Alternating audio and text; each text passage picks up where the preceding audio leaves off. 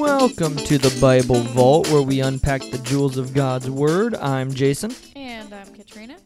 And in this episode, we will continue our series, Understanding Christian Concepts, by discussing fearing God.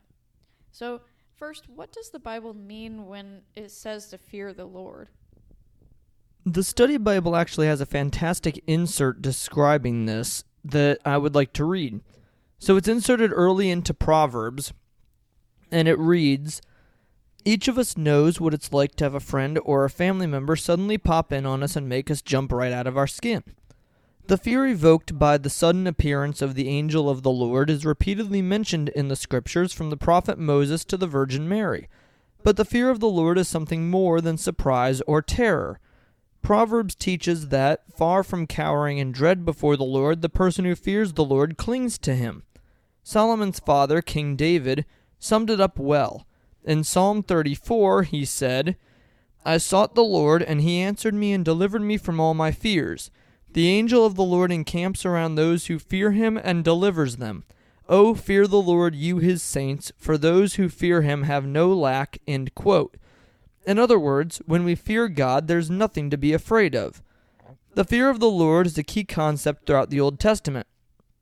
Unfortunately, the Hebrew noun that is translated fear, or the verb to fear, does not communicate itself through any single word in English translation.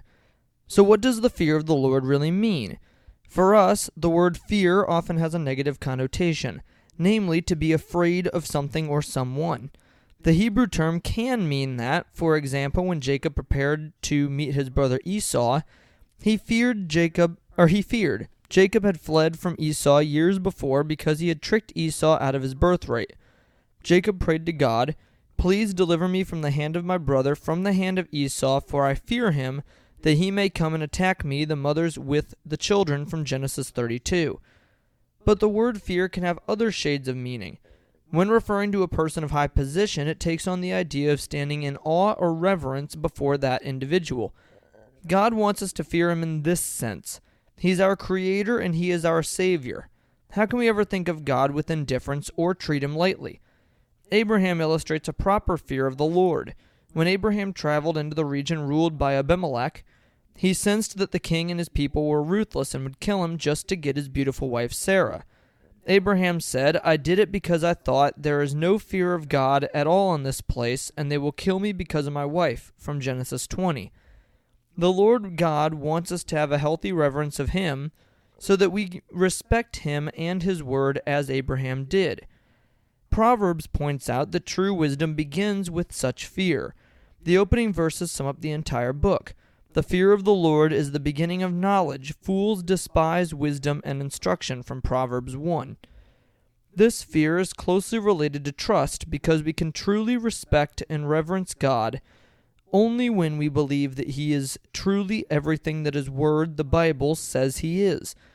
Understanding the fear of the Lord as trust helps us to understand other enigmatic Bible passages, such as Psalm 130, verse 4, which reads, "But with you there is forgiveness, therefore you are feared."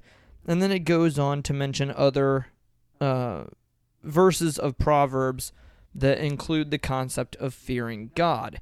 And what I want to emphasize is the main point of the reading. Fear, in the case of fearing the Lord, is more about having an awe for or a high level of respect for the Lord, not about being spooked by him.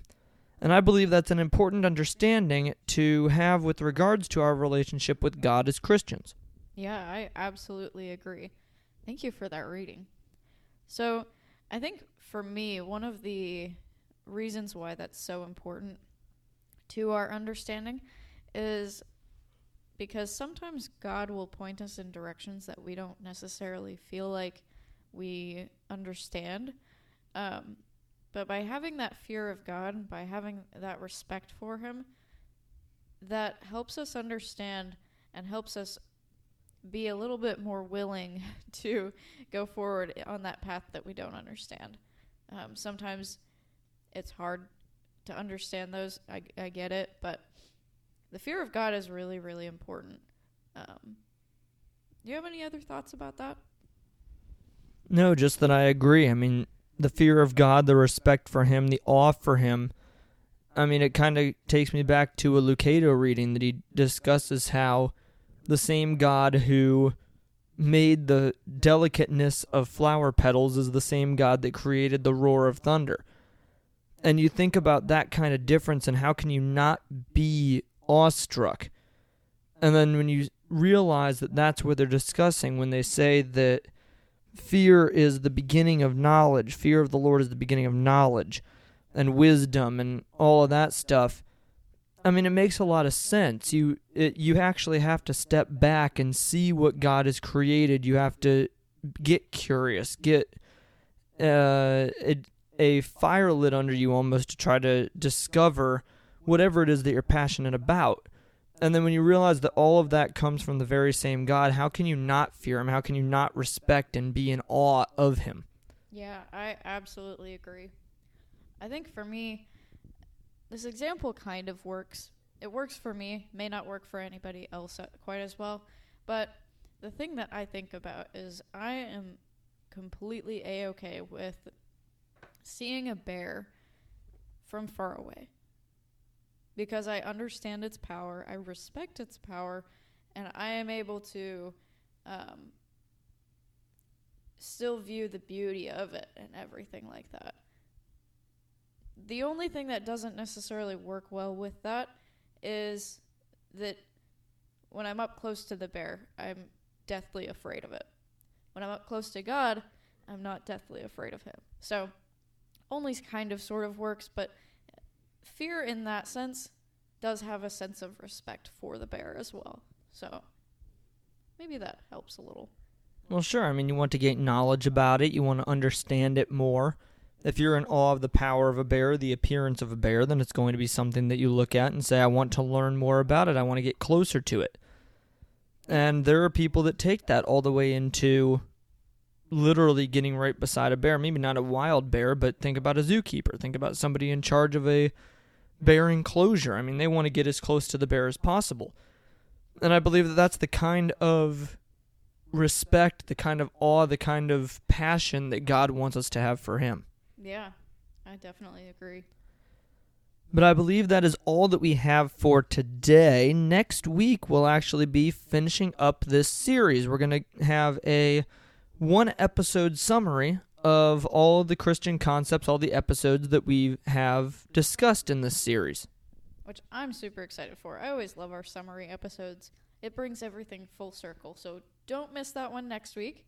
But if you have any ideas for other episodes, any questions coming out of this one, any comments, any questions going into the next one, please be sure to head over to our Instagram page at the Bible Vault Podcast and shoot us a message. We'd always love to hear from you. Thank you for joining us today on the Bible Vault. God bless, and we'll see you next time.